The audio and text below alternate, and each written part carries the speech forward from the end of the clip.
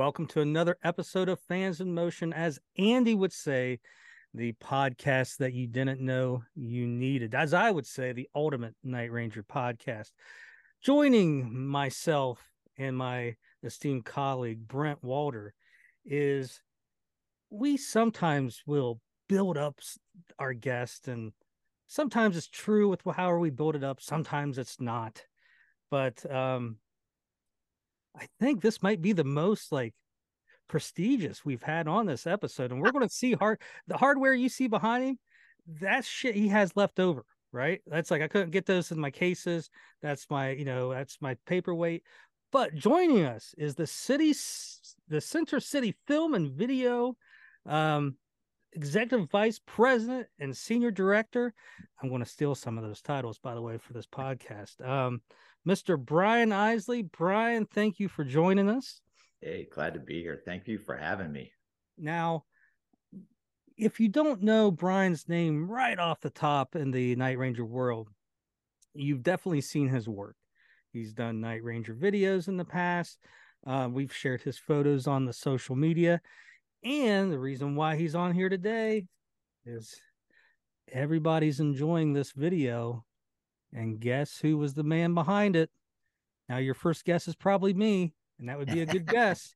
But it's actually Brian and his film company. So, Brian, thank you for taking the time to join us. We appreciate it. Thank you so much. It's been nice seeing you on the road. And yeah, I think we met in Nashville. Yeah. That was a good show. Everybody was there, except for Brent. House was packed. Yes, and they loved it. I mean, that was a great crowd.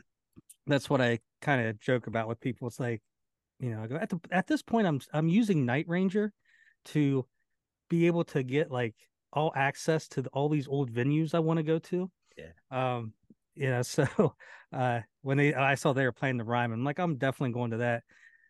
Obviously to see Night Ranger, but I want to go in all the places and see if I can find the ghost of Roy Acuff and all that stuff. So yeah, that was a good trip. But the feedback that this thing right here. Yeah. All right. When I say we, the Night Ranger fans, the community, we are all stoked with this recording and the video. The video is phenomenal. Thank you. Just all the different camera angles, and when you watch it the first time, you're like, you see something, and then you watch it again, you see another. And this last time I just watched it, there was a cool angle. It's almost like someone was walking through row 3, and you see heads in front of you. And I can tell you who the camera went. It was John Cullengetter. It was that camera guy. And I was like, that's a cool angle. You don't see that too often, right? Yeah. So, it's just amazing that 40 plus years into, Night Ranger's career, and Brent's been there since the beginning, and I've been there for almost 40 years. We're still getting great quality stuff like this. So I just want to thank you for putting out I'll tell you that project was so much fun to work on. And I was stoked when they asked me to get involved. And it took a lot of work. I mean, it took a lot of preparation. I had to come up with camera plot plans to make sure we had coverage for everybody, every solo, every drum roll, every vocal. And it was a neat process to go through. And the band was so collaborative, totally collaborative. It was really a collaborative effort. I can't say collaborative so much, but it really was. And everybody from Ed, who was fantastic, to James Blades, to the band members were great in working together in making sure that we got the best stuff, because we had to light it differently than a normal concert. We had to bring up the overall fill light so that the cameras would be balanced and they wouldn't be dipping off into shadows and bright spots and being oversaturated and stuff. Well, we're going to get all into,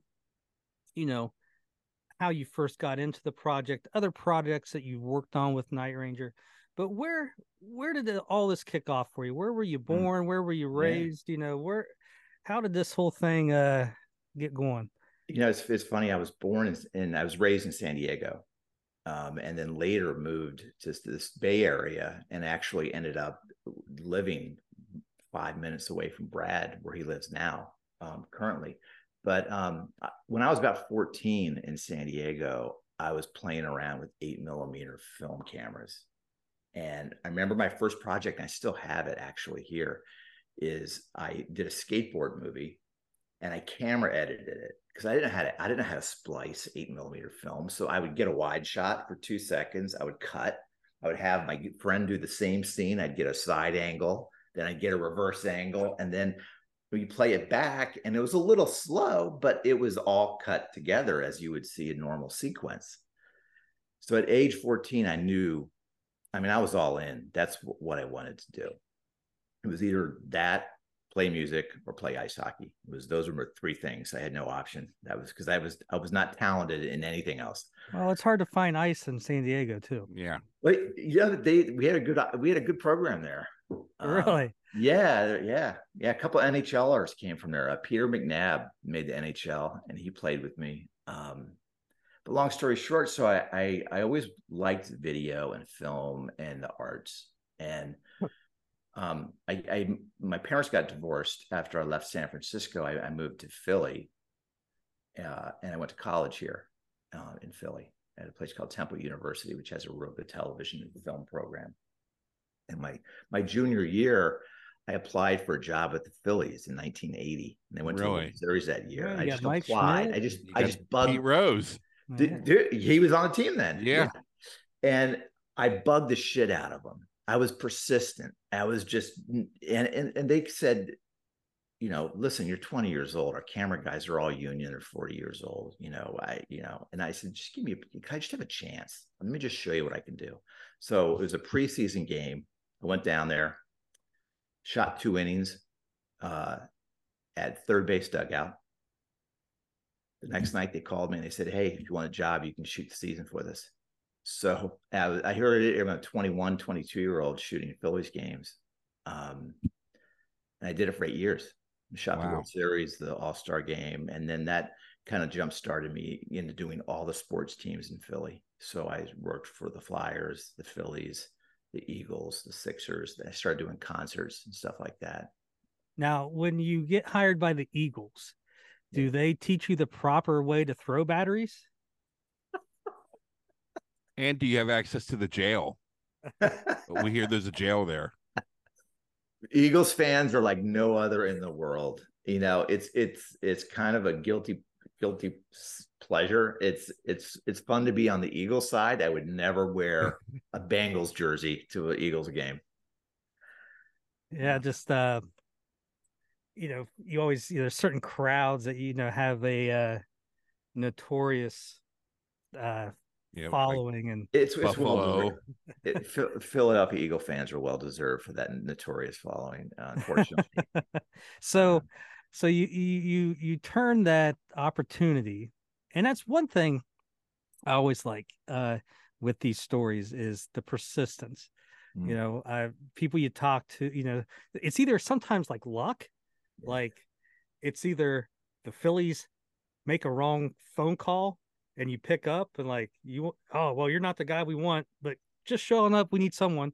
Or it's the persistence of pushing your way through the door. Yeah, I've got an answer for that. And I always say I'm lucky. I tell people I'm lucky all the time. But fundamentally, I think that luck is because you work hard and you deserve it. You make your own luck. You work hard and you make yourself apparent. Or you're just prepared when the opportunity arises. Yeah, absolutely. So I like those stories where, you're not waiting for the door to open. You're there knocking, basically kicking it in, saying, hey, I'm here. Guys, I've had such a freaking great career. I don't consider my work. I don't, it's not work. It's fun. I so enjoy the process, the creative process, the problem solution process. Give me a problem and I'll figure out a solution on how to do it. And then working with my great crew, who are all dear friends of mine. I mean, we're an extended family. We've got 93 employees at the company. And everybody is top notch. Yeah. And then having the opportunity to work with people like Night Ranger, and and becoming part of their family. Now hold on, I want to get back to these Philly sports teams. So did you get a film? Was it Dr. J? Dr. J. I have a picture downstairs of him that he signed for me, that I took of him. So that's the exact era. You guys are right on with Pete Rose and Dr. J. Well, Pete was my idol growing up. Yeah. Well, if you all my Reds jerseys are 14 rows on the back. And every time I'd wear one to the game, people would say, "Hey, you want to make a bet on who's going to win?" I'm like I haven't heard that 100 million times, Yeah. So Charlie Hustle. You even got into like some of the bad Philly years. Like, you saw Ryan Sandberg probably for a minute. Yeah.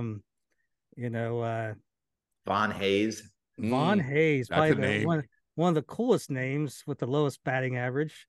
Andy Van Slyke was another cool name, but you get Mike Schmidt. Mike Schmidt's a resident from here. He's actually more from Dayton, Ohio. Yeah.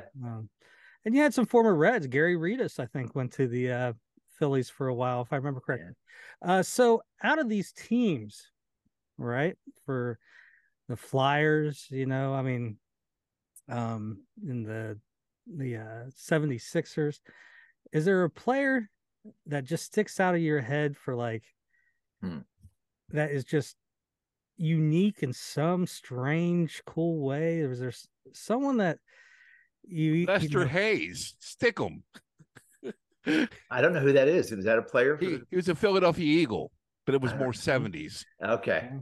And was he a Stickum guy? Yeah, he was a Stickum guy. And I remember being a kid and they're interviewing him and he couldn't get the microphone off his hand. But is there's someone out there, you always love filming or just? Yeah, that's it.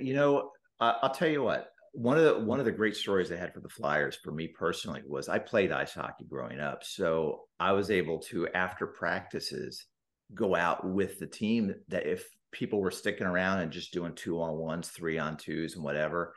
And I remember doing drills with Brian Propp and Timmy Kerr on the ice. And I'm thinking, holy shit, I'm practicing with the fucking Flyers. Pinnacle. I mean, just such a great memory. And once again, good people. I mean, good people that would help, some long-haired 22-year-olds skating with them without a helmet, and they're doing 2-on-1s and 3-on-2s. So that was a great memory. One of the most prominent memories from the Flyers was Eric Lindros. Now that would be like early 90s, right? Yep. I think late 80s. Really? All right. But I remember when I was going to ask you about him, but I thought it was a little bit later, but because not even being a hockey fan, being a 10-year-old, 12-year-old kid, whenever that would have been, like, I remember that name coming down the pike, supposed to be this big rated rookie. And so such high potential. I mean, he was a born Flyer, the way he played and his skill sets, and he was a hell of a fighter. And it's just a shame how it just kind of fell apart on him. It really is, because he could have been, in my opinion, the best hockey player ever, but it just didn't work out that way. Were you there with them? Did they go to the Stanley Cup in like 97, 96, the Flyers? I was not. Yeah, I wasn't with them then. I have to go downstairs. I have a music studio in my basement that has all my press credentials on the wall. All right. And it's pretty cool seeing all my like working cards for being a Flyers, crew member and all that kind of stuff. But that was basically the 80s for me. That's really cool. So you get your start. Now, when you basically, were you employed by them as like an individual, or did you create like a company for them to hire? Right. No, I was a freelancer. So in those years when I was working for all the sports teams, I became part of a circle of crew members that freelance the games. we'd switch each other out if I had a conflict that I had to do something. We do what we call the favor tally. And the favor tally is I call you, Josh, and say, listen, I can't shoot the game Thursday night. Can you fill in for me? So I just got you a job. And even though you were on the rotation, but you got to fill in for me. So then, Josh, the favor tally works is that I'm up next. So the next game that you can't work or the next event, you give me the call. And that's how it works. So there was like, maybe 30 crew guys in Philly that would just rotate through and play nice with each other. And some of the guys are still doing it today. I was just at the championship game in Philly at the new stadium at Citizens Bank Park, and some of the guys are still there shooting. Crazy. Yeah. So when did you first start venturing outside of the sports world? I started shooting news probably mid 80s, 90s, late 80s for a Fox television affiliate news station here in Philly. And I always wanted to be like a news photographer and go out and shoot the news stories and stuff. And quickly I found out that's not what I wanted to do. It was nothing but bad shit, Yeah. It really was. It was dead bodies. It was fucking car accidents. It was holdups. It was just, I really hate surrounding myself with that kind of negative energy. And within a half a year, I said, I don't want to spend my life doing this. And then I started getting into commercial production, and I went to much smaller production company that I'm working at now, that I'm a principal in now, and quickly became a vice president there. And we ended up shooting Campbell Soup commercials and some pretty high end stuff for being a real small 10-person shop, and I was in my late 20s there. And then by the time I was like 32, I took a job with Center City Film and Video. So tell us some of the tricks that you use in commercials. Like, I know, like, like ice cream, his mashed potatoes and stuff like that. Or like in soup, they'll put something like marbles. So the stuff will lay right on top and not sink. Come on, tell us some of those secrets, man. There's a lot. The marble trick is true. For a while, there was a real big thing of ethics within the industry of not doing everything and shooting everything organically, and that all went to shit about 15 years ago, and everybody started cheating. So we would shoot pizzas, and we would get a flamethrower, and get them all crusty and stuff and bubbly, and then literally roll right after that. So you only have like 15 seconds to get that real good cheese pull or that real good bubbly shot. And you always want to do like a dolly move or something sexy with it, or shoot it, or what we call over crank it, which is like 60 frames per second instead of 30 frames per second or 24. And by over cranking it, you're giving it that nice, sexy, kind of smooth, just kind of slow motion thing. I need to order a pizza right now. So we did food commercials, and I would build this huge studio out and have like 3 kitchens going continuously, baking and making product, and then bringing it onto set. We would get the film shot first, and then they take it to a photography set right next to ours, and then they would do still photography of it, and then we bring the next one out. And what we'd always do is we'd put a dummy in the shot first, so it's just like a shitty looking dish or whatever it's going to be, a hamburger and fries. And then you get your lighting right, your rake light, your key light, everything. You get your camera move right, and then as soon as we're ready, we'll go to the kitchen and say, okay, it's time to bring the hero in. And they'll have the hero ready to go, the all dolled up shot with everything, gleaming and everything, and they'll bring it in, and within a minute, it'll look like a turd. The lighting just kills it. So you gotta be really ready, and then get another hero in and do that. Yeah. So what I've learned is, what they say in like acting, you don't work with, animals and children, and in commercials, don't work with food. Well, no, you work with food because that way you get to eat it. Yeah, I've never eaten anything I shot. Oh, well. You can take a look at me and Brent. We would we'd probably eat it. It was funny that you're talking about how they do that. My wife and I were watching TV. Rarely we watch TV together because polar opposites. And a Blue Buffalo commercial comes on, and these two ladies are in the grocery store holding this. It looks like it's got a pillow in the bag, perfect bag. If you've ever held dog food, you know it bends over when you pick it up. Yeah. And they're just passing it. I'm like, this is ridiculous. Yeah. My wife's like, I know I couldn't even lift that bag. Yeah. It's probably full of cotton. Oh, you know. So and I've never had a Big Mac look like how they look. Yeah. Yeah. There's a lot of trickery, but it's fun. It's part of the process. So you're doing food commercials. Now, you're doing that before you joined Center City? The Center City? No, I was doing that. I did a lot of food stuff at Center City Film and Video. We really excelled at that. And then I started getting more into programming, TV commercials. I've worked with a lot of celebrities. And probably the most prolific one, that's probably the most high name, would be Clooney. And he did a voiceover for a documentary I did on Bono. And so what would be your job like there? So so you're doing this documentary on Bono. What is like your job title? What what are you doing with George Clooney? Are you directing to narrate? What's Well, it's a great story, actually. Is we were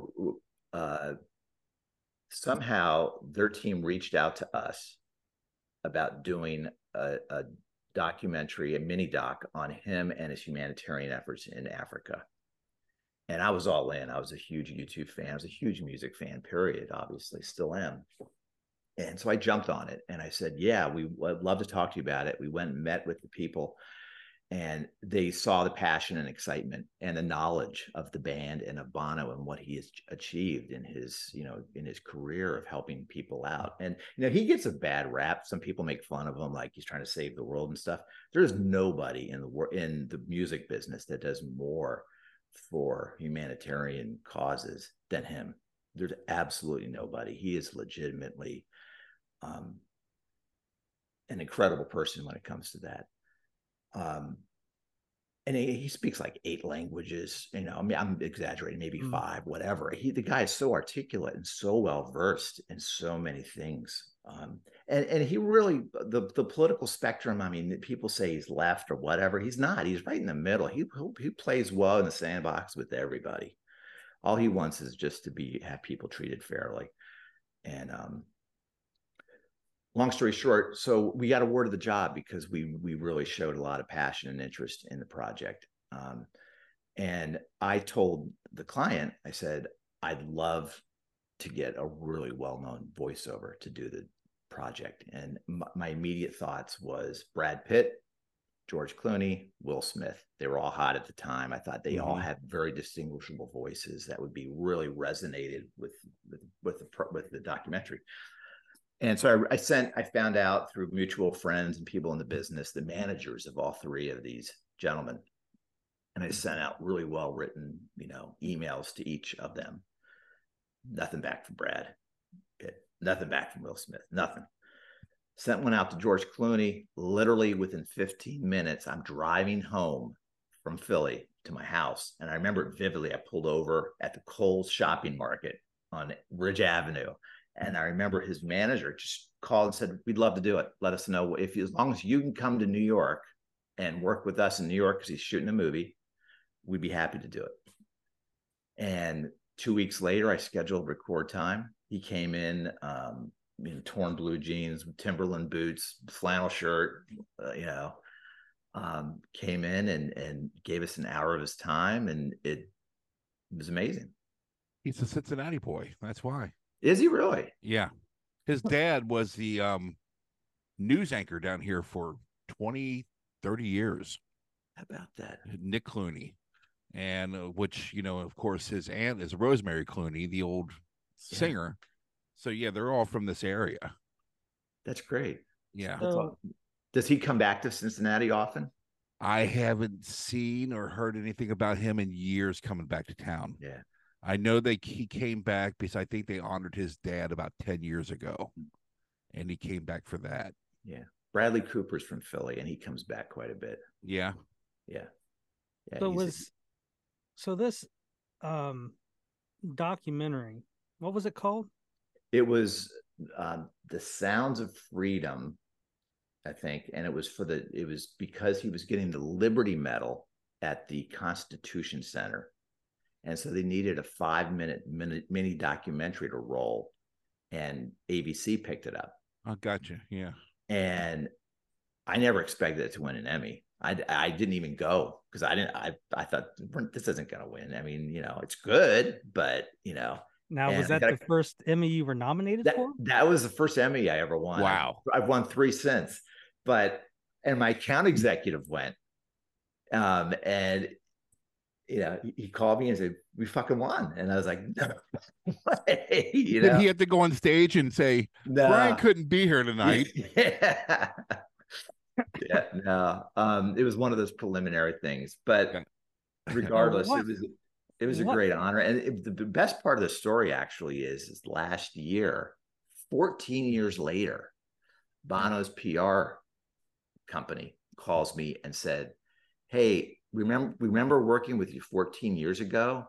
Would you do another project like that for us?" And I was like, "Yeah, no." Yeah. So, the real nice thing was it was literally 14 years separated, and they still had my name, number, and still had the foresight and the ability to reach out to somebody that they worked with before because they've got all kinds of people they could have hired for that. And you've been a Bono, you've been a U2 fan since you were a kid?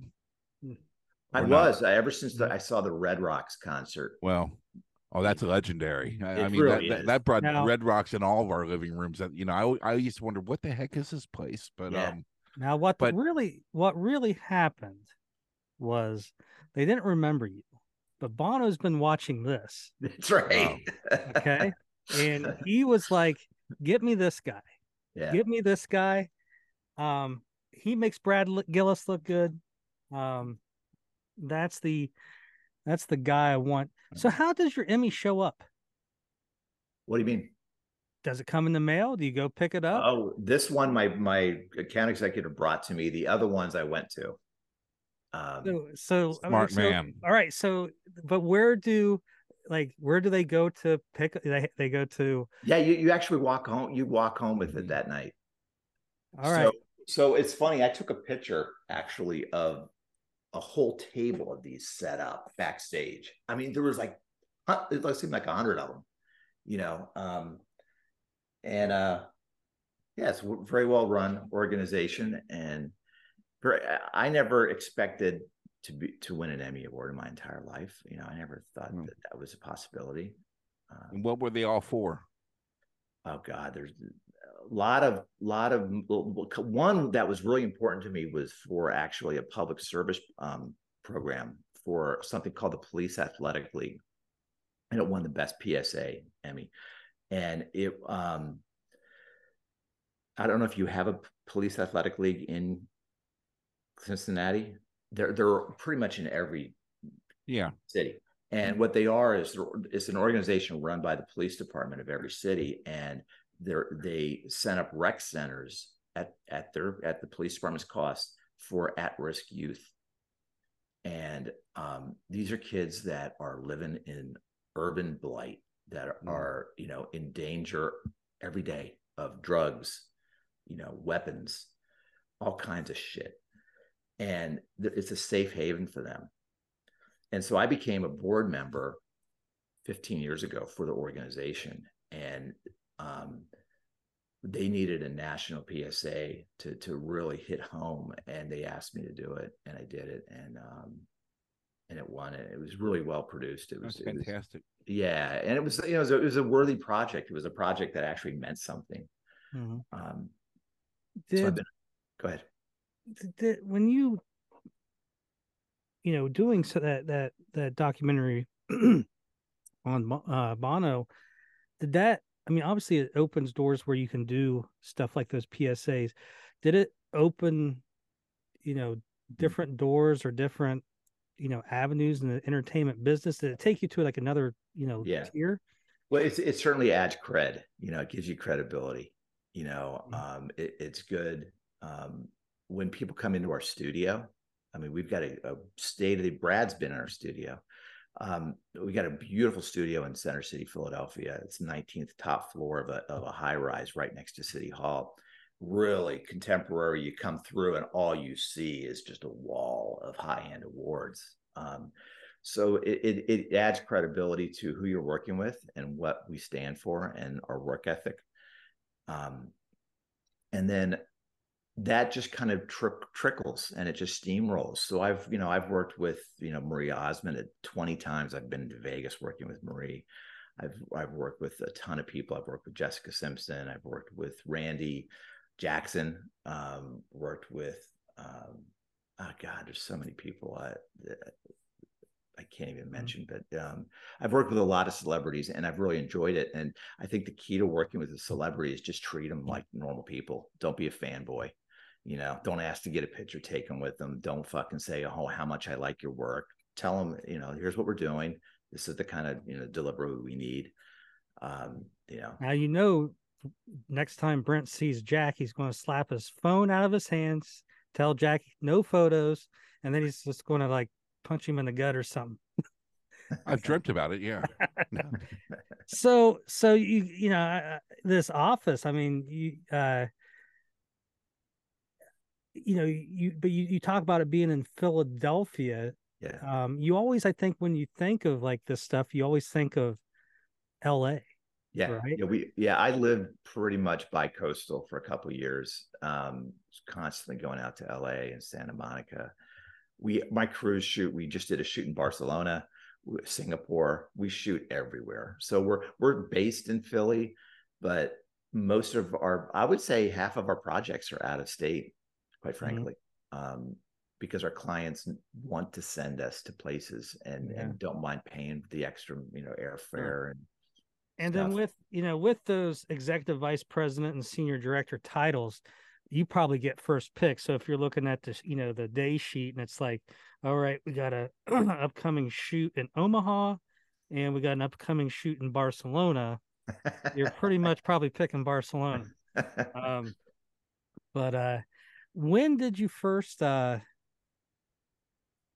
know you talked about, being in the Bay Area, living not too far from Brad. Did you know any of the guys in Night Ranger before you started working with them? I knew Brad first. I met Brad, probably 8 years ago. And it just happenstance, and we ended up using some of his music for a project I was producing. He does needle drop and he does background music for scores, and he's very, very successful at that part of that genre. He's worked with ABC, with Wild World of Sports, ESPN a lot. ESPN, yeah. So he cranked out some stuff for us, and we used it. And within a couple of weeks, they were playing in Atlantic City, and he brought me backstage to Atlantic City, treated me like freaking family, and ever since then we became really good friends. And I mean, he's a great friend of mine. I really respect him and appreciate him, and very grateful for the opportunities that I've had and being able to work with him. Yeah, his only flaw was he's a Raiders fan. Yeah, he's a huge Raiders fan. Yeah, he's gonna. We were talking about seeing a game in December in Vegas when I'm out to see you too. That he's going to be, I think, going to a Raiders game that same week. So well, nothing like seeing getting your misery live and in person. I used to, when I was raised in San Diego, and the Raiders were a big rival. So the days of Kenny Stabler, you were there for Dan Fouts and Chucky Joyner and Winslow and my God, what's the quarterback? Jim Fouts. I was thinking Dan Fouts. Dan Fouts, yeah. I mean, he was there for Stan Humphries too, but you probably weren't in San Diego, then. But and we also the Bengals got James Brooks from you. Yeah. So when who was the one that wore the glasses and always had like the tape in the middle? Is that Joyner? Seth Joyner? Was it? I can't remember. I don't remember. I don't know. Running back. Oh, damn. I'll think of this. Chuck Muncie. Was it Chuck Muncie? Yeah. That's one of those things that I think of at 3 a.m. this morning. Yeah. Yeah. Well, join us for all your Night This Rangers is and San Diego. this is what we Chargers do to you, talk. you know. Yeah, you Um, guys know your sports really well. I got to yeah. say. Well, you also, I mean, you had, well, you had been in Philadelphia then, but you just missed San Diego's first World Series in Yeah. '84. Here, I got something for you. Is it Gary Templeton autograph? This is the first year I worked for the Phillies. I guess maybe I think it is 83 actually. This is they won the National League here, got the whole ball signed by the team because I was at third base, so I would just go ahead and give the guys the ball and they'd sign it. They went to the World Series this year, I believe, and lost to the Orioles. So that was my first year of shooting third base dugout. Wow. I mean, talk about luck. That's luck. It was Pete nice to you at all? Pete? Yeah, I didn't really. I was a camera guy. I was just, because as beloved as he is here in Cincinnati, when he left to the Phillies, I was in 7th or 8th grade. I can't remember. And he came back to an American Legion Hall and played a celebrity softball game, and we were all sitting in a team room watching the World Series with him. But he wouldn't speak to anybody. And his brother Dave, sweetest guy you'd ever meet. Yeah. And he walked over and he said, you need Pete's autograph? And I had a Philadelphia, his first Phillies card. I was like, yeah, I'd love to get this signed. And Pete walks in, or Dave takes me over and goes, Pete, this is Brent, And Pete looks at the card and he goes, I'm sick as tired of signing these fucking things. And my heart just went boom. And Dave's like, he's just pissed because he's not in the World Series. Wow. So just curious. Yeah. I used to work for minor league baseball back in the late 90s, and a guy that owned the company name was Stu Payne, and he did some work for the Phillies in the early 80s, and he always said that Mike Schmidt was great. Or no, I think it was reversed. Pete Rose was great. Mike Schmidt was the asshole. Yeah, really. Here's your Pete Rose autograph for you. Yep. There you go. It never changed. It's iconic. Iconic. Now, were you there when Jeff Rimmer was the play-by-play guy? Name sounds familiar. I don't remember. Yeah. But you can see Tug McGraw smacking that mitt. It must be something with like Philadelphia, because Norm Macdonald told a great story about going to a Flyers game. He's a teenager, maybe like 12, 11, somewhere in there. And after the game, he went out to get like an autograph. And one of the Flyers players was smoking a cigarette outside. And he walks up, and he said the player's name, I can't remember. Yeah. And he's like, hey, will you sign my card or whatever? And he said the guy just looked at him, took a big drag off his cigarette, and just flicked his cigarette at him and went back inside. Oh my Lord. Really? Yeah, Philadelphia. He goes, that was better than an autograph. Well, I'll tell you what, that is not symbolic of the Flyers and the hockey players in general. Hockey players, since I've worked with all 4 sports leagues, and the hockey players are really the most cool and laid back, and that was a pretty unique experience, unfortunately. Well, this from what I understand, this would probably been like mid 70s.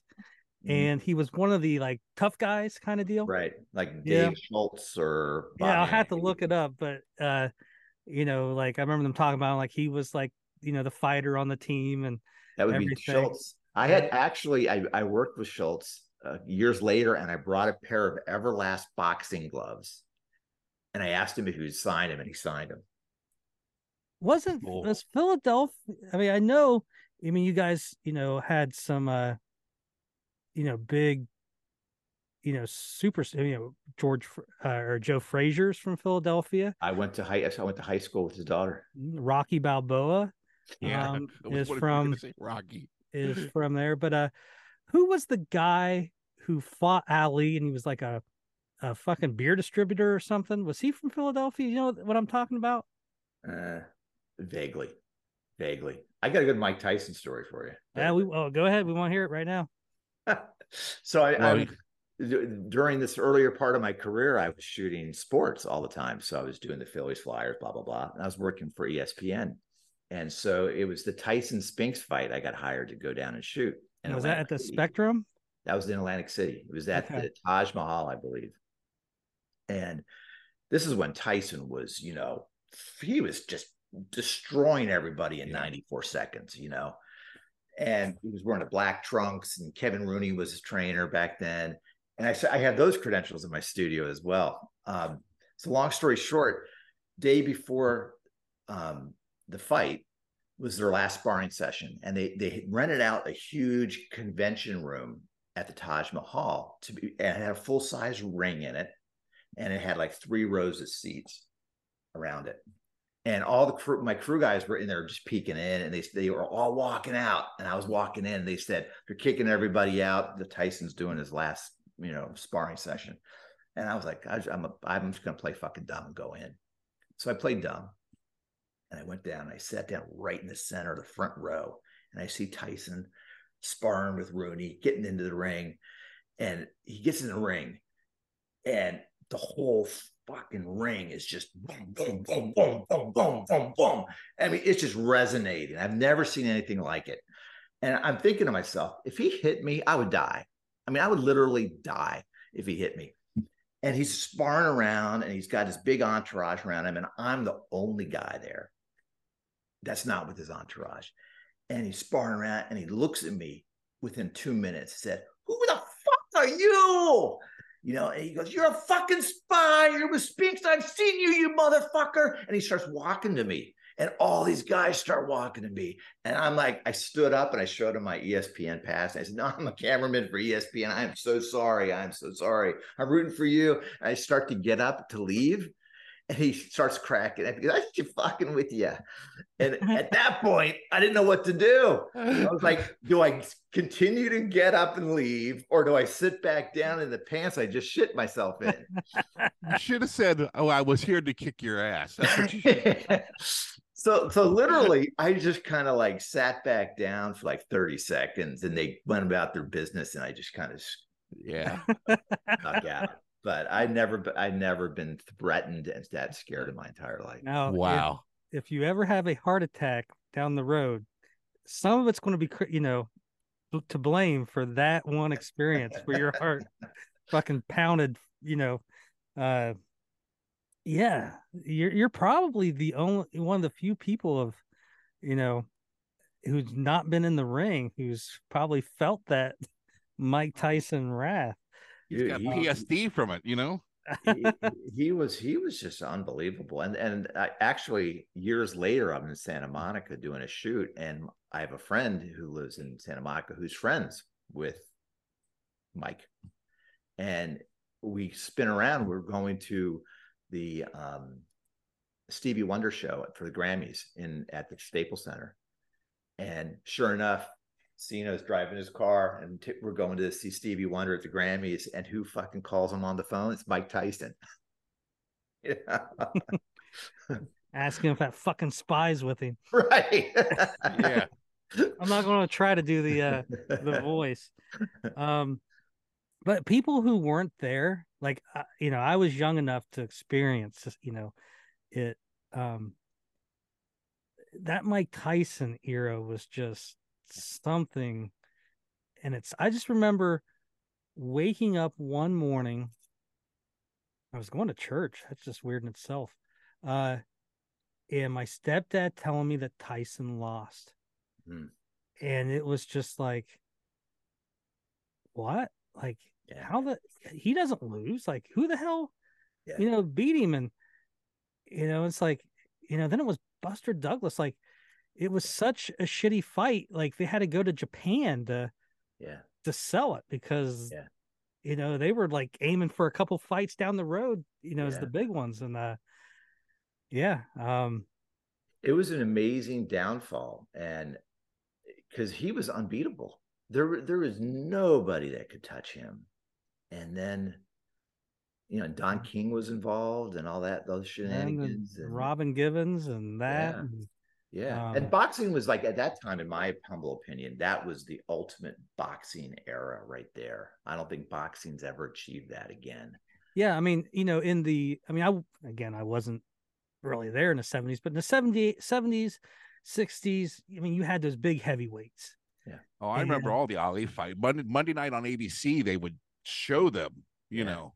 but when you got into the 90s, I mean, you had, or the 80s, I mean, you had the heavyweights, but then you had the Roberto Durans and you had Sugar Ray Leonards. And I mean, I could, who's the fuck there, you got, I'm sure we can name tons more, but you had so many different fighters and so many, Boom Boom classes. Mancini.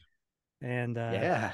Yeah. There's and some then, names. like I said, Tyson was just something else. You know, you'd never seen anything like it. He was like a machine. Yeah. Even something about, I mean, boxers were always kind of flamboyant a little bit, to where he came out black trunks, black Yep. shoes.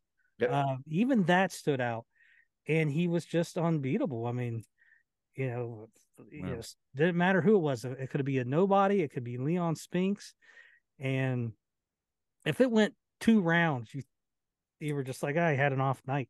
Yeah. You Exactly. know? Exactly. But well, I remember Andy would get people together and they'd want to chip in and do the pay-per-views. Yeah.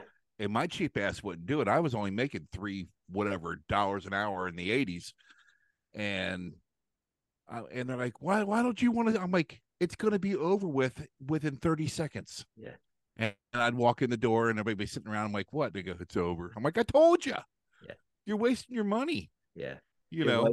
was a huge pay-per-view Yeah. payout. I mean, that the dollars were just enormous. Because you'd only get those still shots on the news is all you would see. They weren't allowed to show exactly. video. Exactly. I mean, and you had Showtime, had boxing HBO. all the time.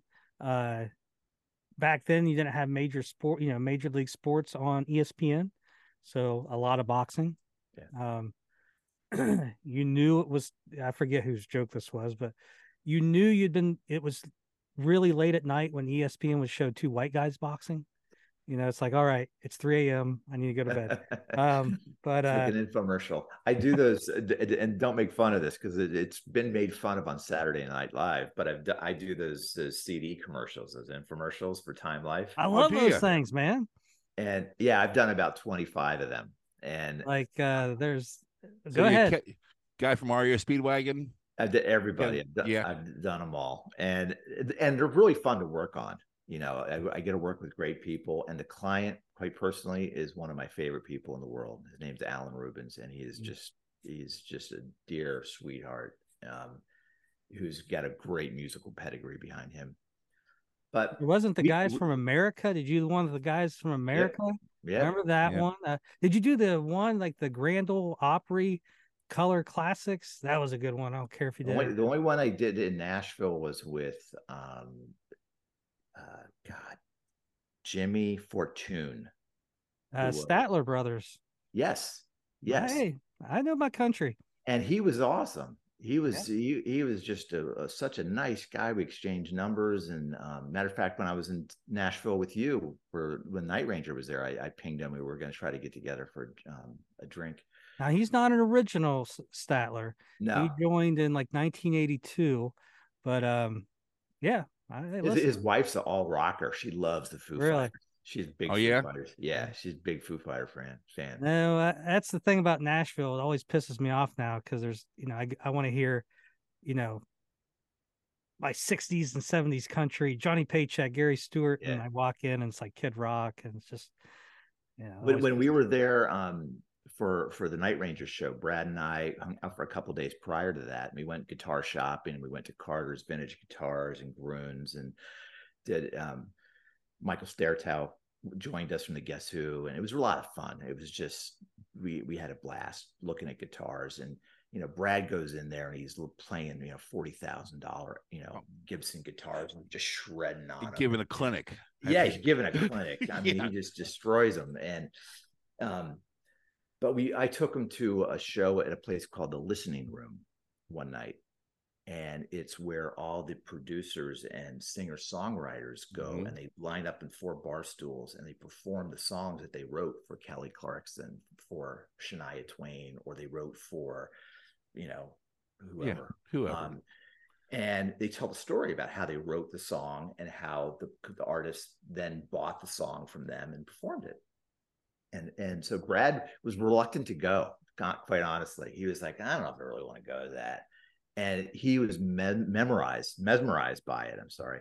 And he came up after the show and he said, I want to go talk to those guys, because there was 4 of the singer-songwriters up there, and every one of them knew who Brad was. And they were all like, dude, Brad Gillis, dude, you're a shredder, you know? It was a lot of fun though. He enjoyed it. Well, That's cool. so you going to do a project with Jimmy? No, I don't. I don't know. I mean, Mm. I don't know. I'm Right. just friends with them at this point, you know. Well, I would have never thought that you'd be friends with the Statler brothers. Yeah. Yeah. Brent, you got any Statler brothers records back here? I do not. Missing out, man. Most people know the Statler brothers by Flowers on the Wall, Pulp Fiction. Well, when I was a kid, they were just like Kenny Rogers. You'd always see a commercial, not an infomercial, but like a 30-second commercial for their greatest hits. I mean, you got to remember this. They Kenny rolled Rogers TNN in ones. the '80s, man. 9 o'clock Statler Brothers show every night, man. Yeah. So when Yeah. did you Yeah. first? When did you first get the phone call from the Night Ranger organization saying, you know, we'd like to do something with you? When would that have been? First time ever was Brad and I had already been friends, and they were on tour for 2 albums ago, and they were going to release Truth as their single. Mm-hmm.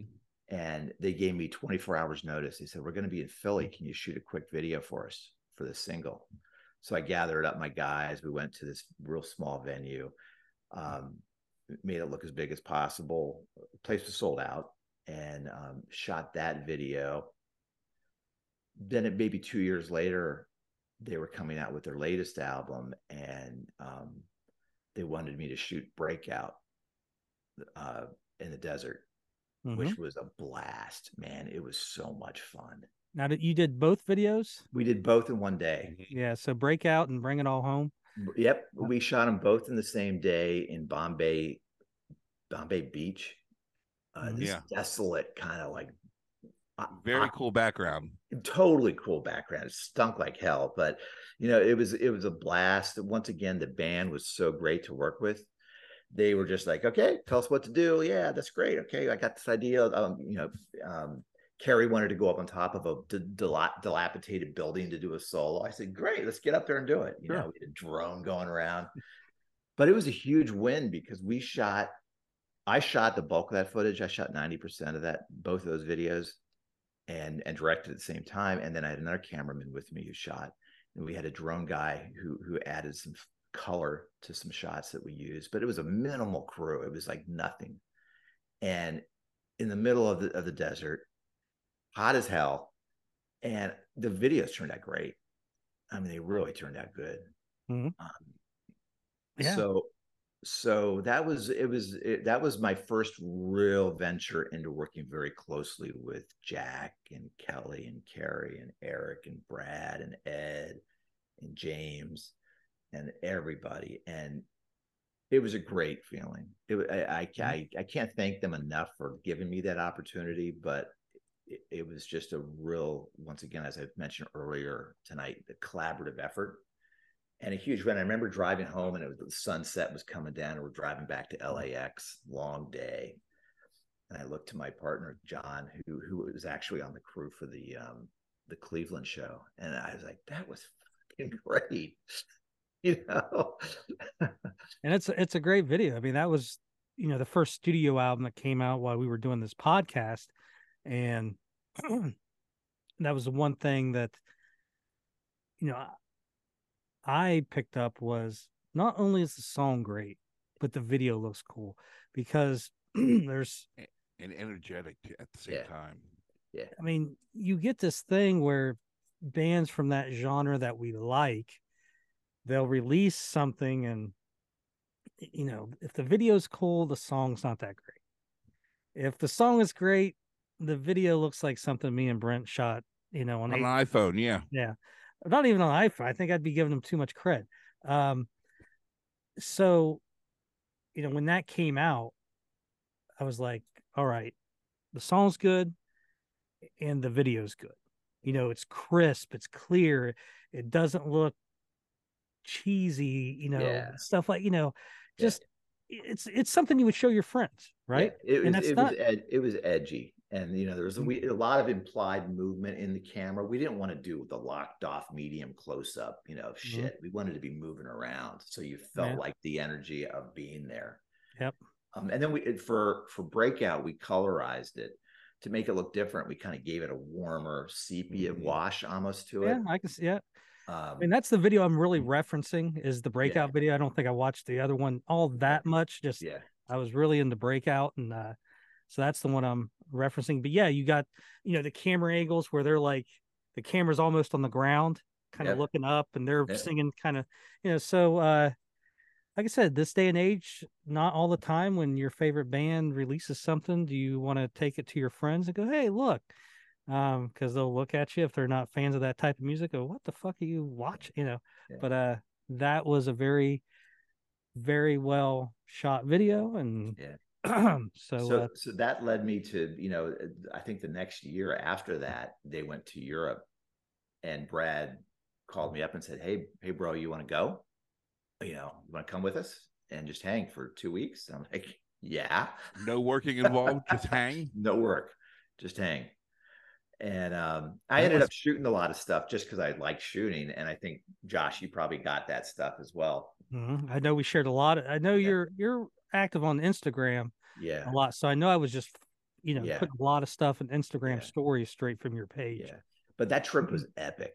I mean, it was epic. Once again, I am so blessed and so grateful that they, brought me into their squad to I felt comfortable traveling with me for 2 weeks. You can pick the wrong person to travel for 2 weeks with, and you're in trouble. Yeah. you know. So when did you first start hearing about this? That's a good question. I do not recall. That probably either Brad or James reached out to me about that, and was really intrigued by it. And I looked at what the Cleveland Youth Orchestra had done with other bands, and even though the people within that organization have changed since then, they work with Styx and a couple other people. Um, it was like a labor of love. There was so much pre-production involved in that job, from plot plans, camera plot plans, to figuring out how we're going to do the lighting, how we're going to do the loading, how we're going to do rehearsals, what's it going to sound like. I flew into Cleveland a day early, looked at the venue, did a site survey with Ed. I worked very closely with Ed throughout this, who was awesome. And they went out to dinner with the band every night and talked, shop, but also had a lot of fun. They're just great to hang with. They're just great people. And I can't stress that enough. I mean, I've worked with a lot of musicians and a lot of celebrities, and I have to say that the people in Night Range are the most down to earth, fun people, good people that I've worked with. I can honestly say that. So we had a blast doing that kind of stuff, and then we went to a first rehearsal, which became part of the video. You saw a little bit of the buildup. We didn't want to start the DVD with just the concert because it would be kind of out of context. So we needed this little like 2-minute segment up front just to give the whole thing context as to why they're performing with the youth orchestra, and the rehearsals were crazy because everybody had their sheet music, and the band was awesome. They were right on it. They were like, I hear this, I hear that, I hear this, I hear that. And we all packed up, went to dinner, went home. And then the day of the show, we had our final rehearsal with the band, with the orchestra. And I'll be first to say, I was like, this is either going to go really good or really bad. They had the kids had a heavy lift of learning a lot of songs. I'm looking at the set list right now, and they played on 1, 2, 3, 4, 5, 6, 7, 8, 9, 10, 11 songs, 12 songs. 3 songs they didn't play on. And that was a heavy lift. And, I was talking to my crew guys after, rehearsal went long, and it was like, oh boy. Well, I remember that the day before was, I just know it was supposed to end earlier, and Yeah. it. So what like when you're hired to do that, you know, how do you, you know, what checklist do you have? Do you do you have to take the, obviously you got the size of the theater. Does that, do you have an idea of what kind of cameras do you want? Yeah. How many? I mean, I Yeah. guess I guess what I'm asking is, all right, you can have dudes with a camera on their shoulder, Yeah. but did you use one of those big booms to Yeah. come We used a down? jib. We used a jib. And that was right And behind me the whole show. mm, So I'm in Yeah. every one of those shots. He was freelancing, so he was a great jib operator, and I gave him the assignment up front. I said, dude, I'm not going to have the time to call you on your moves, so just constantly freelance. And I said, let's review 4 moves, and these are your 4 moves. You're going to do the whole show. You're going to boom down off the balcony down to the band. You're going to boom up from there. You're going to boom over here. You're going to dolly across or whatever. And then he just went into rotation of that. And I didn't, on the line cut when I was hot switching the show, I didn't really go to him much because all I right, knew so talk to what's like hot switching. Go get into hot switching is where I had 18 cameras, believe it or not, on that show. And 6 of them were like mounted GoPro type cameras, like on the drum kit, on the orchestra, on this, and that one was on by Eric, I believe. And they were specifically for coverage. So I always had that shot to go to. Then I had the stationary cameras in the back, and I had a camera assigned to each band member. So Brad had a camera on him at all times. It was Brad's hero cam. Jack had a camera on him at all times. Everybody had one. I knew the songs. I printed out all the lyrics, all who was singing what verse, so I could call what was coming. And I would just look at my sheet, and I'd be okay, we're coming up to this, ready two, take 2, ready 3, go 3, jib, ready, go jib, jib. And then you call it to the best of your ability through a switcher that has all the inputs. And ultimately, you're going to be late on a lot of stuff. Sure. No matter how much you anticipate a shot, you're going to want to go back in post-production and just tweak it a little bit. So what we do is we call ISO. We ISO every camera, and they would get individually recorded. And then we get into post-production and we line all those cameras up. And then I'll go to my editor and say, I really want to see Brad here where he does the pick scrape. Or I really want to see Carrie do this, or on Kelly's vocal with Jack, I want to see them going back and forth. And so we would do that, and it was a labor of love. It was a lot of work, but it was really well worth it. And the process started by talking with the band, talking with Ed primarily, but then it got into working with Steve, their lighting director, quite heavily. And yeah, wonderful guy. And Steve, quite frankly, had never lit for television before, and he was like all in. He was like, yeah, man, let's kick ass, let's do this. And he was just so amazing to work with. And I mean, this could go right on his resume, because he could light for concerts now for CMT or whatever. And Dave, I worked with Dave a lot in audio, and Dave, I love Dave. I got to know Dave really well in Europe, and bonded with him. So that was the pre-production process, mostly involving them. Things went through James. James sent it through the band. The biggest thing that the band had to approve was my lighting plot plan, and it's to elevate the light level. And I remember James initially said, I don't know if the band's going to like that. They like the spotlights. They like that. And I explained why. And within 2 minutes, James called back and said, I just talked to Brad, Kelly, and Jack. They all said, go with whatever Brian said. So that was the kind of relationship we had formed at that point, and it was really beneficial to smooth sailing. So yeah, it was just fun. And then the challenge was we had to mix 5.1 audio for the DVD. So that's always a challenge, trying to do 5.1, which it worked out great. And then we had closed caption it for broadcast as well. And we didn't know it was going to hit Access TV as quickly as it did. I thought it might in a year or so, but I mean, it hit TV pretty quickly. Yeah, so it's going to actually be on this Saturday again. Great. The Saturday is going to be the longer show. Yes, I think 90 minutes. Yeah. Well, Are the and if you're watching this, it's already in the past, so don't look the Saturday. are the Blu-rays and DVDs closed captioned as well? Yes.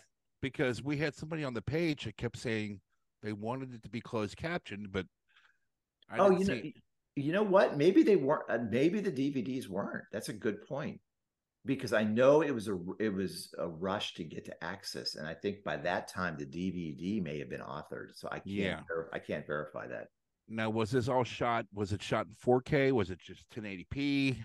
What? It was shot. Yeah, we did 1080p. We did shoot some stuff 4K, and the only benefit of that for us is we could punch in the camera and keep the resolution, so I could change a focal length and Right. not have it deteriorate and get pixelated. But everything was shot 1080 native, which is still HD. Yeah. Um, And and it looks so much more superior than the DVD, the 720p. yeah, You yeah, know. and the handheld guys brought a lot of good energy. But I told them, like, same thing. Don't lock your shot off. Don't be boring. Cant the angle. Swish into the guy. Get some active shots in the pit. And we ran into a little bit of a problem in the pit, actually, because the place was so packed that everybody stood for the entire show, that people moved up and really infringed on my handheld camera guys right at the stage, so they couldn't move around real great. It'd been great if he would have specified there was these three women, in front of Eric. That we know who they are. They made the back of the album cover. They're on the page. Now, what I enjoyed so much about the video is I didn't have any motion sickness from watching it. Yeah. Back in the early 2000s, it seemed like anybody who had a video that came out, Yeah.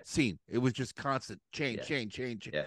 And it was perfect Yeah. amount of time. Thank you. It's fantastic. It helps being a musician. I mean, I played guitar since I was 14, so I'm really into editing on the beat. And staying in time and 4/4 time, and not switching it to 6/8 time or whatever.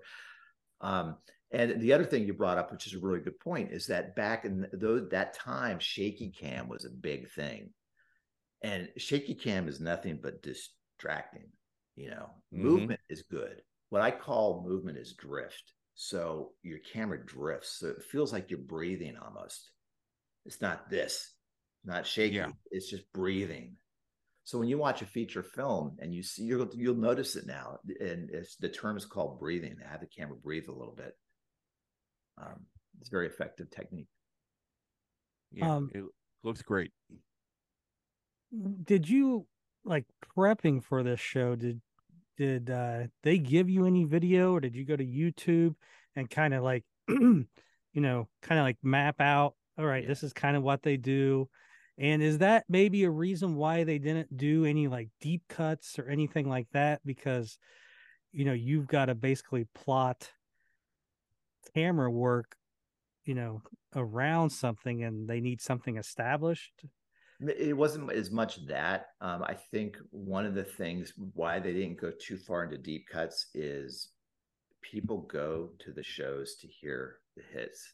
And us big time Night Ranger fans want to hear those oddities and those deep cuts and those things that we don't hear all the time, and they'll break them out.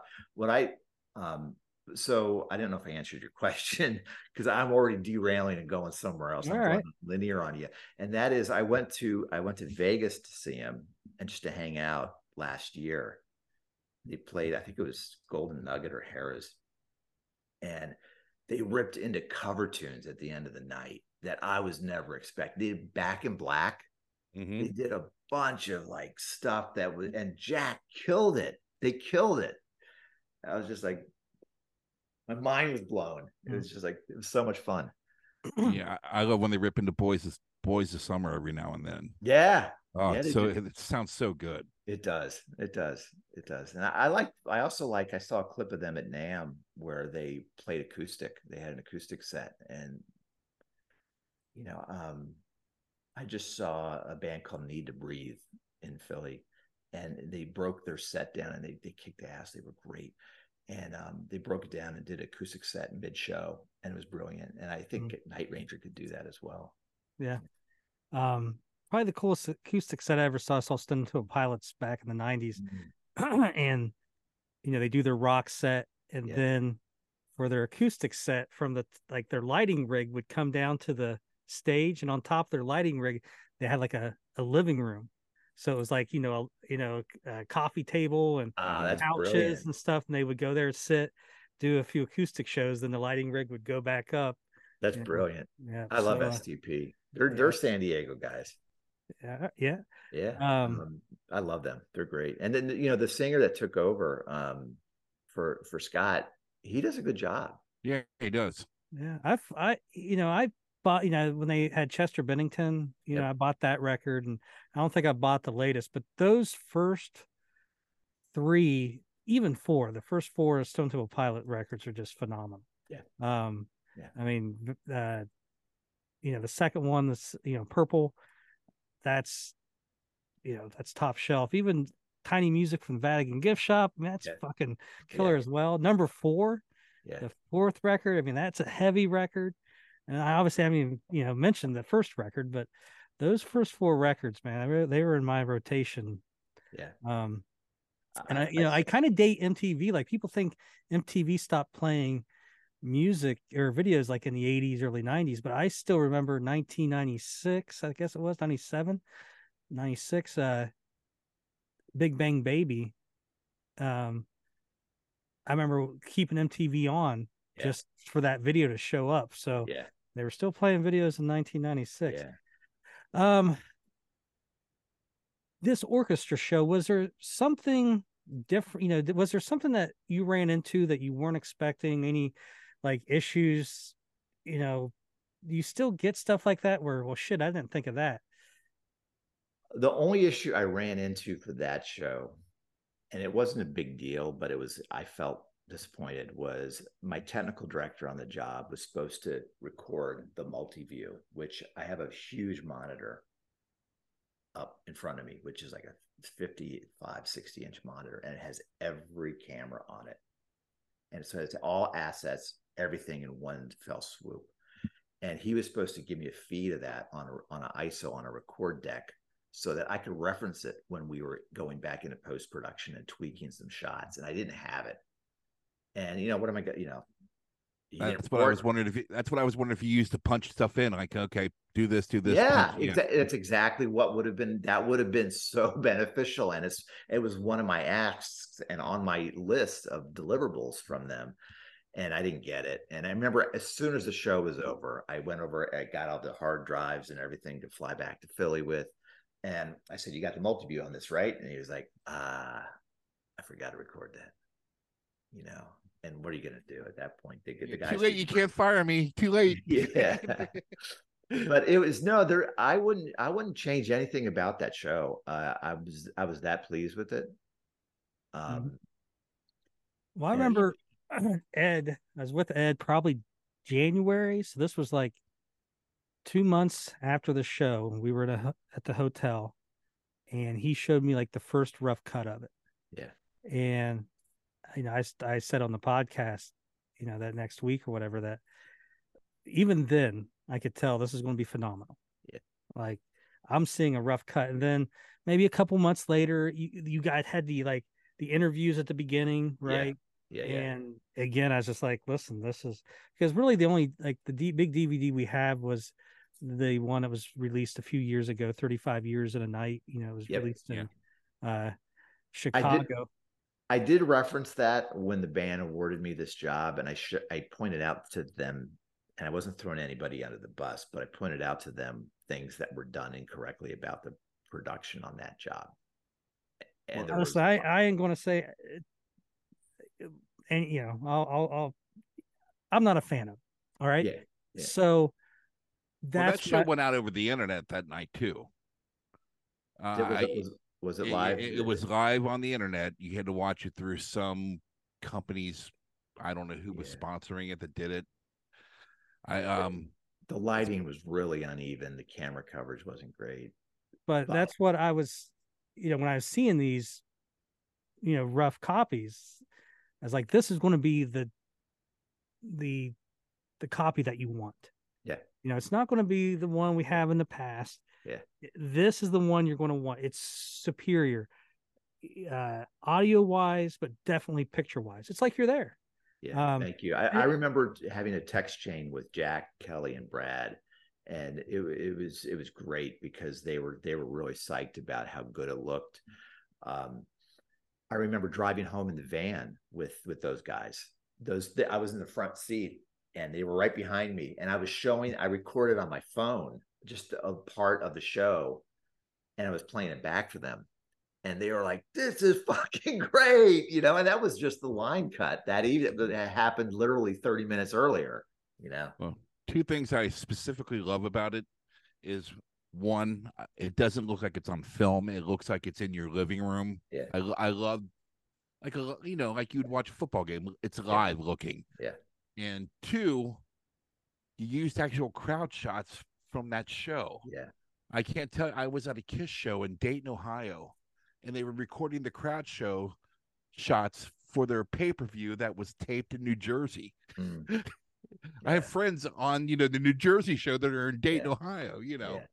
Um, That, that that's yeah. one other regret that I do have, and that was I was a little underwhelmed by one of my camera guys' coverage in the crowd, and I gave them specific tasks to shoot, and a lot of it was during the verses shoot over the shoulders of people, like you pointed out earlier, and then during the choruses flip the camera around and get the sing along, and but don't be in their face. And he came back with all these like really close up shots, and they That were not explains Robin and Lisa. they were not they were not tethered, so I couldn't see what they were doing because they were floating around in the crowd. They couldn't have a cable to them. So I Sure. had no idea what they got until I got back into the studio and popped their cards in. I was looking at it. So after everything's recorded, you get all the equipment. Just really kind of explain, you did some, but explain the process of, from you collecting everything, getting back to the office to where you're ready to, send this to Frontiers or whoever. Yeah. Yeah. What? So we went through numerous, rough cuts. Nothing changed dramatically about anything. The bones is what you see in the DVD release and the Access TV show. That is the bones of the show, and that was always there. We just tweaked some things to tighten things up. There were a couple interstitials where Jack would tell a story between songs, and it was a great story, but it just kind of sucked the energy out of the flow of one song into the other. So we just kind of like consolidated and had to trim some of those stories up. We had one situation where he was talking about, God, what song? I'm looking at the set list right now. It was Goodbye. He was telling a story about Goodbye, about his brother dying from an overdose, and somebody in the crowd yelled something out right as he was telling the story, and it could not have been the most inappropriate time to say anything, and we had to trim around that because it was just an uncomfortable section. There's no way to dub that out at all. No, you know what, there wasn't. We did have split track. It was recorded on Pro Tools, and so we were able to isolate and take some things out, but we couldn't get that out, and that was unfortunate. I go to a lot of shows. I live by music. I love music. I go to at least 6 shows a month, concerts at least, and I'm so tired of the people that feel like they have to be part of the show by yelling things out. I just saw Rob Thomas was here in Philly doing a benefit show, a really quaint benefit show for a foundation he has. And it was really like an exclusive ticket to get. And people just were yelling, "I love you." They kept going. And he finally flagged them and said, "Guys, this is my show. It's not your show. Let me do my show."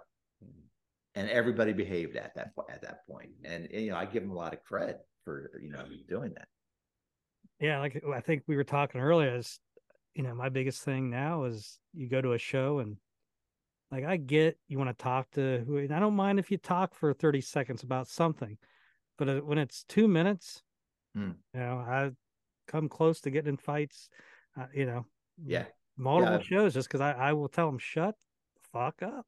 it happened at the Ryman for me. After we were down there for Night Ranger, I flew back down there to see Mellencamp for 2 nights, and That which was had to be epic. great. Oh my god, it was. I was front row. It was freaking killer seeing Mellencamp at the Ryman. But the second show, the second night, there was two ladies behind me, two girls that couldn't give a rat's ass about the show, and all they were doing was yapping. And I literally, after song two, turned my back to them and said, "Are you going to watch the show and enjoy it, or talk? Because if you want to talk, go out to the lobby." And she was like, "Sorry," they didn't say another word. Yeah, it's I don't know. And it's always to me it's always the people who are probably always bitching about today's youth, being whatever. And it's like, you know what, you're the fucking problem. Shut the fuck up. Yeah, yeah. You, So and you know true. what their cousins are at the show? When you're on the aisle seat, Yeah, and every other song they're going out to get a beer or to take yeah, a piss. yeah, And I'll close it. I'm like, the Cumberland Gap goes that way. It doesn't yeah. come this way anymore. Listen, And you're on an aisle seat, buddy. it Don't don't be matter. bitching about sitting on You the don't, aisle seat. bring back 4 beers. Don't come back with one and then Well, go listen, back. if I bring back 4 beers, I'm just pissing quicker again. Uh, Nope. but you're gonna go the other way. It's like when we were in Kentucky. When we were in Kentucky, recently, it was set up in a big ballroom, and you could just move the chairs. Yeah. And these guys we were front row, and they kept moving the chair, and moving my wife to the side. And she's like, "I'm getting tired of this." I'm like, "Tired of what?" They keep moving me. I went, that ended. Yeah. I Yeah. I have zero tolerance for that. I can't help it. Concerts are a kind of a communal event that brings people together. It's the only place music is so unique that way. Yes. And everybody should be in good behavior and in good behavior, because it's uplifting. And when you run into assholes, they ruin everything for everybody. And quite frankly, they're not going to remember the show. You know what? Not all of them are drinking either. It's Yeah. not like it's booze. Most of the time, it's not booze. I mean, they may have a drink, but they're not. Like, I would almost give them a little bit of a pass if they're just intoxicated and don't realize it, right? And they're just it's fucking rocks. But it's what did Bob say when Diane told him that? Like, motherfuckers. Josh, you ever been to the basement in Columbus? It's literally a basement. I don't think it's there anymore, but yes. Well, guy named Butch Walker. Brian, you ever heard of this guy at all? No. Yeah. If you ever get the chance to see him, it's even if you don't know any of the songs, it's one of the most incredible, polarizing experiences with an artist on the stage. Great. So my wife finally agrees to go see him because she's, digging the music she's listened to. We weren't there 5 minutes, and this girl spilled a beer all down her, ruined the whole night. Yeah. That's all I kept hearing. When are we going to go? I'm like, when the show's over. Well, you don't have beer all over you, Yeah, but I kind of expect that at the basement. But it was a basement. So when you get this finalized, what feedback did you get from the guys when they saw the finished project? Were you? I doubt you were with them, but I'm sure you got something on the text chain. Yeah, no, it was all great. It was all great. They all had good comments, and they all had specific things that they saw that they wanted tweaked a little bit, which we accommodated, and they were the good calls. They were correct calls. So I saw the guys, and they performed in Philly this past summer with Poison and with Brett and stuff. So I was able to hang out with them. I actually took Brad in my vet to the show, and we escorted the buses. It was pretty funny. And they were all very grateful and appreciative, and it was just another great event in my humble opinion, of my saturation within the band, because I respect everyone in that organization, everybody, the roadies, the guys, the techs, Steve and Dave, I think are brilliant at what they do and are hardworking and are so vested in Night Ranger's success. Ed is just a killer tour manager. He has everything buttoned down, and the guys in the band are just great. So I can't say enough. I feel, I've had a great career. I've had a really great career, and I've won around here. I've won literally probably 80 awards. Working with Night Ranger is one of the best things I've ever done. Outside of this podcast. Outside this podcast. Okay. Well, this is part of that, maybe, because we're talking about Night Ranger. Well, and how easy was your job when they only had to stop the show one time to redo one thing? Actually, we did two things, actually.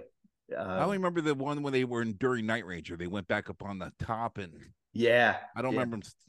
Yeah, I won't mention the guitar player, but the guitar player was playing the wrong riff there. Oh. And then we did the second take, and he did the same thing again. How closely did you work with Anthony Fox on that? What was that about Anthony? Now, Anthony Fox, I know he did some work. I mean, I don't know if it was more like on the audio release, but did you guys, work together with that? We worked very closely together. Anthony's great. I had dinner with him when we were in Nashville.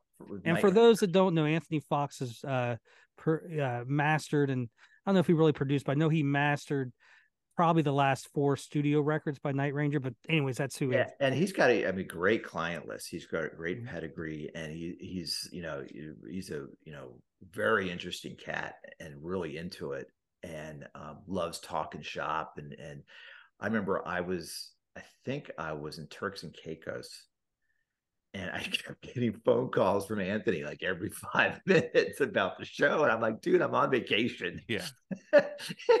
He'd hang up, and then the next day he'd call again, but great guy. He was very involved in the final mix of it, and nothing really changed, but mix levels from live show to final performance. A guitar might want to get bumped up 3 decibels or whatever, or panned a little bit. And then, so he was very instrumental in doing not only the mix for the DVD, but also for the CD and the audio release. Yeah. Good guy. Brent, you got anything you want to ask him before we close this out? Yeah, actually 2 things. What other music videos have you done? Mm-hmm. I've worked with the Goo Goo Dolls. So, yeah. They were fun. They're good guys. Good video, good project. Out of Buffalo, aren't they? Yep. They're Rochester? They are Buffalo. Are they? Yeah, I thought so. Yeah. And is there any commercial that you had nationwide that we're going to remember? Like, yes, not Where's the Beef Caliber, maybe, but I did one of those. Yeah, I did one of those, and here's one that's going to resonate with you. Okay. I actually did one of the I've fallen and I can't get up commercials. Really? Yes. I was about 23 years old, 25 years old. And we shot it literally 15 minutes from my house here. That became pop culture. It did. I was at a comedy show and they were making fun of it, and I was like, I fucking directed that. but in a good way, Yeah. In a good way, I'm sure, because everybody knows that. That's fantastic. Well, it's the same thing with the Time Life infomercials. Everybody knows them. And now, do you still do those? That business is being exited out right now, so we're not going to be producing anymore. And that's because I would probably watch public knowledge right now, but you'll see a couple reruns of some of those, but we're not producing anymore currently because of the. You do the one Tony Orlando? I did. I fucking love that one. I remember that. Yeah, I know that one. Dude, I would watch those. Like, my girlfriend at the time, like, you just saw this. I'm like, oh, it's kind of like different all the time. But you could, I didn't matter if it was like soft rock or the hard rock. Like I said, remember America, Tony Orlando, John Schneider do one but then it was always weird because it was like a celebrity, and then someone who you don't fucking is a Yeah, it was Yeah, a Davy Jones Monkeys, I think, did one. I did one with Mickey Dolenz in Nashville. Oh, Mickey, maybe that's the one I was thinking of. Yeah. Okay.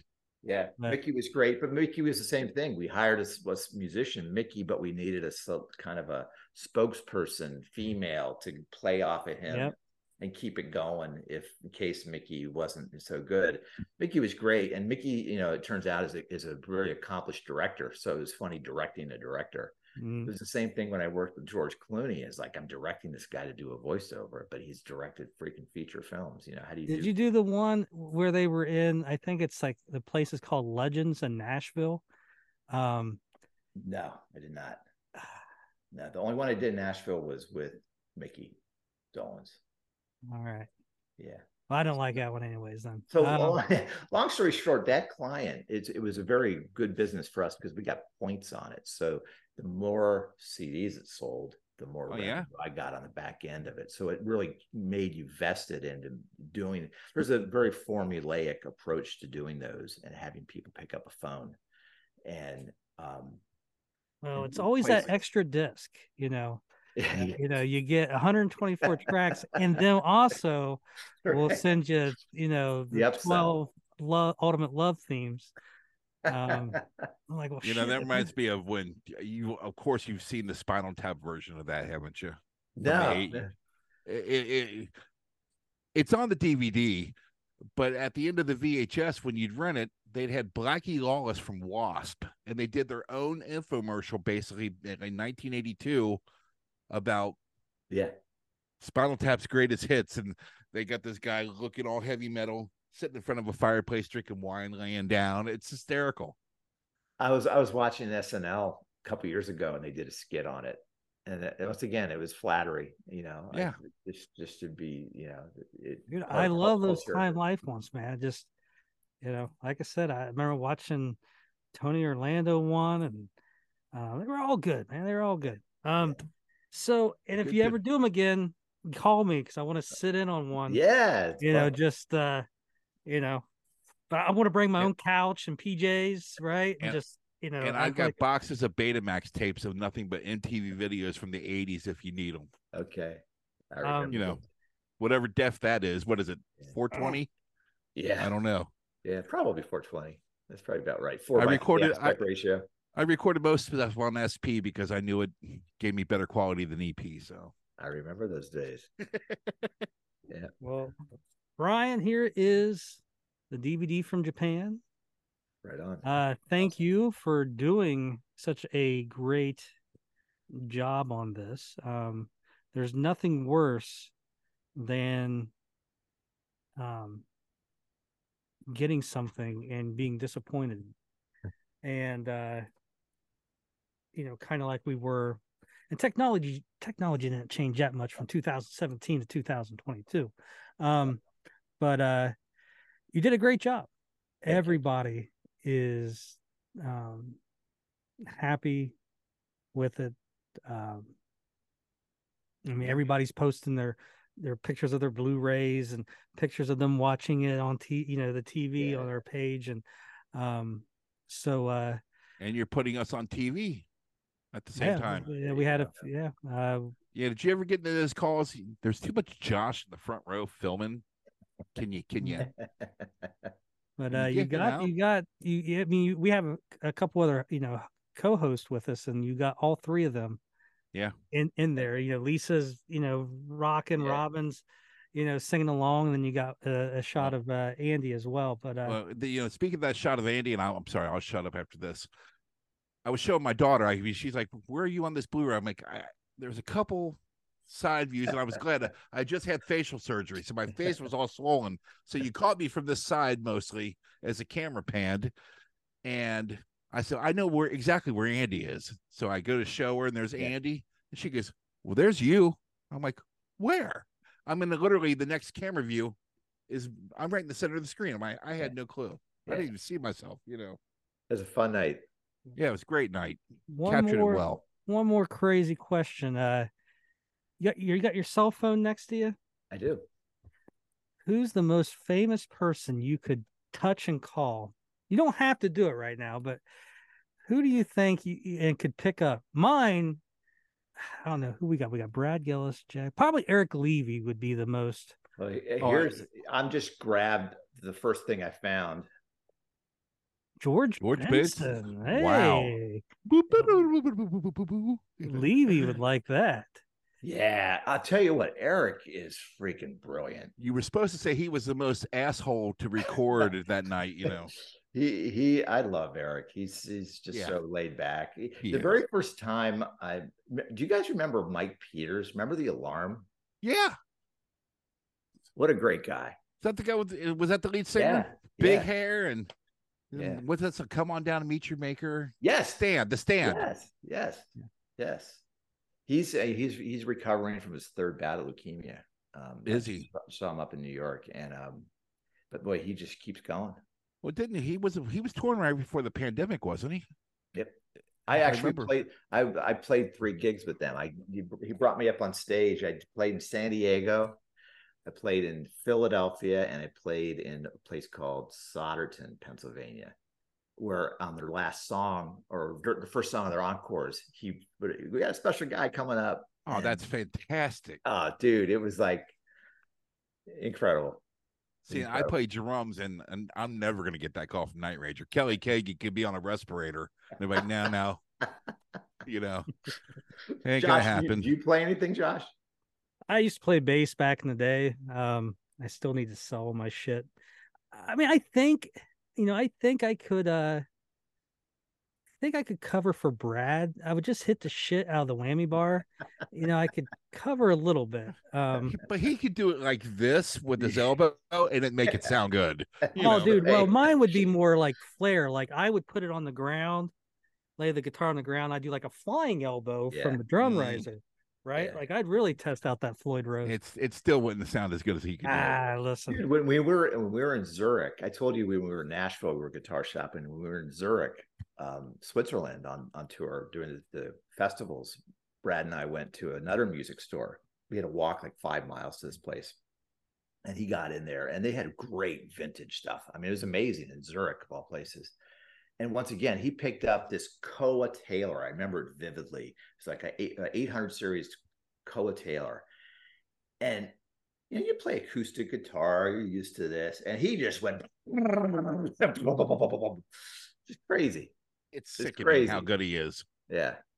Well, it's just like you'll be at sound check and you'll just see him just doing stuff. It's like if I had an ounce of that.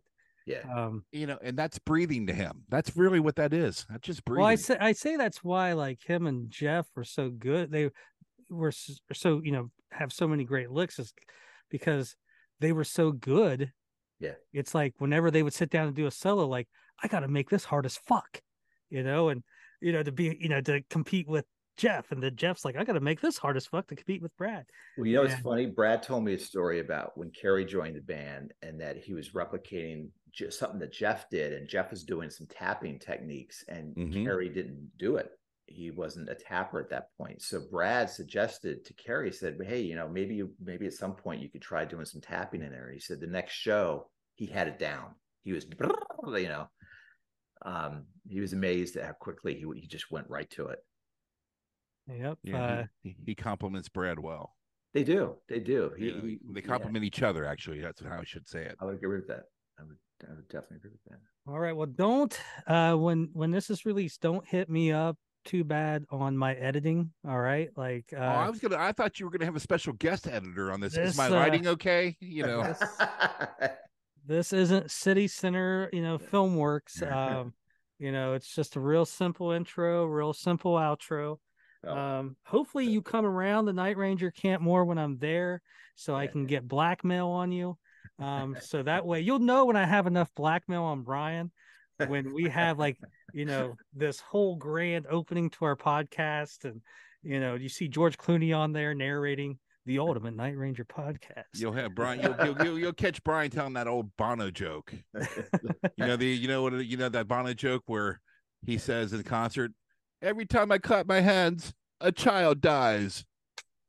And you hear the guy in the audience yells, "Then stop fucking clapping your hands." Brent.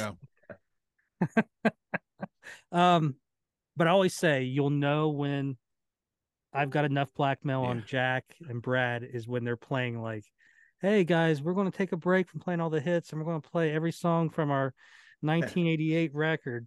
I was like, you will know that I've finally got enough on them to get what I want. But again, Brian, thank you for joining us, and Hey, thank I you. appreciate. Hey, hold that Emmy up.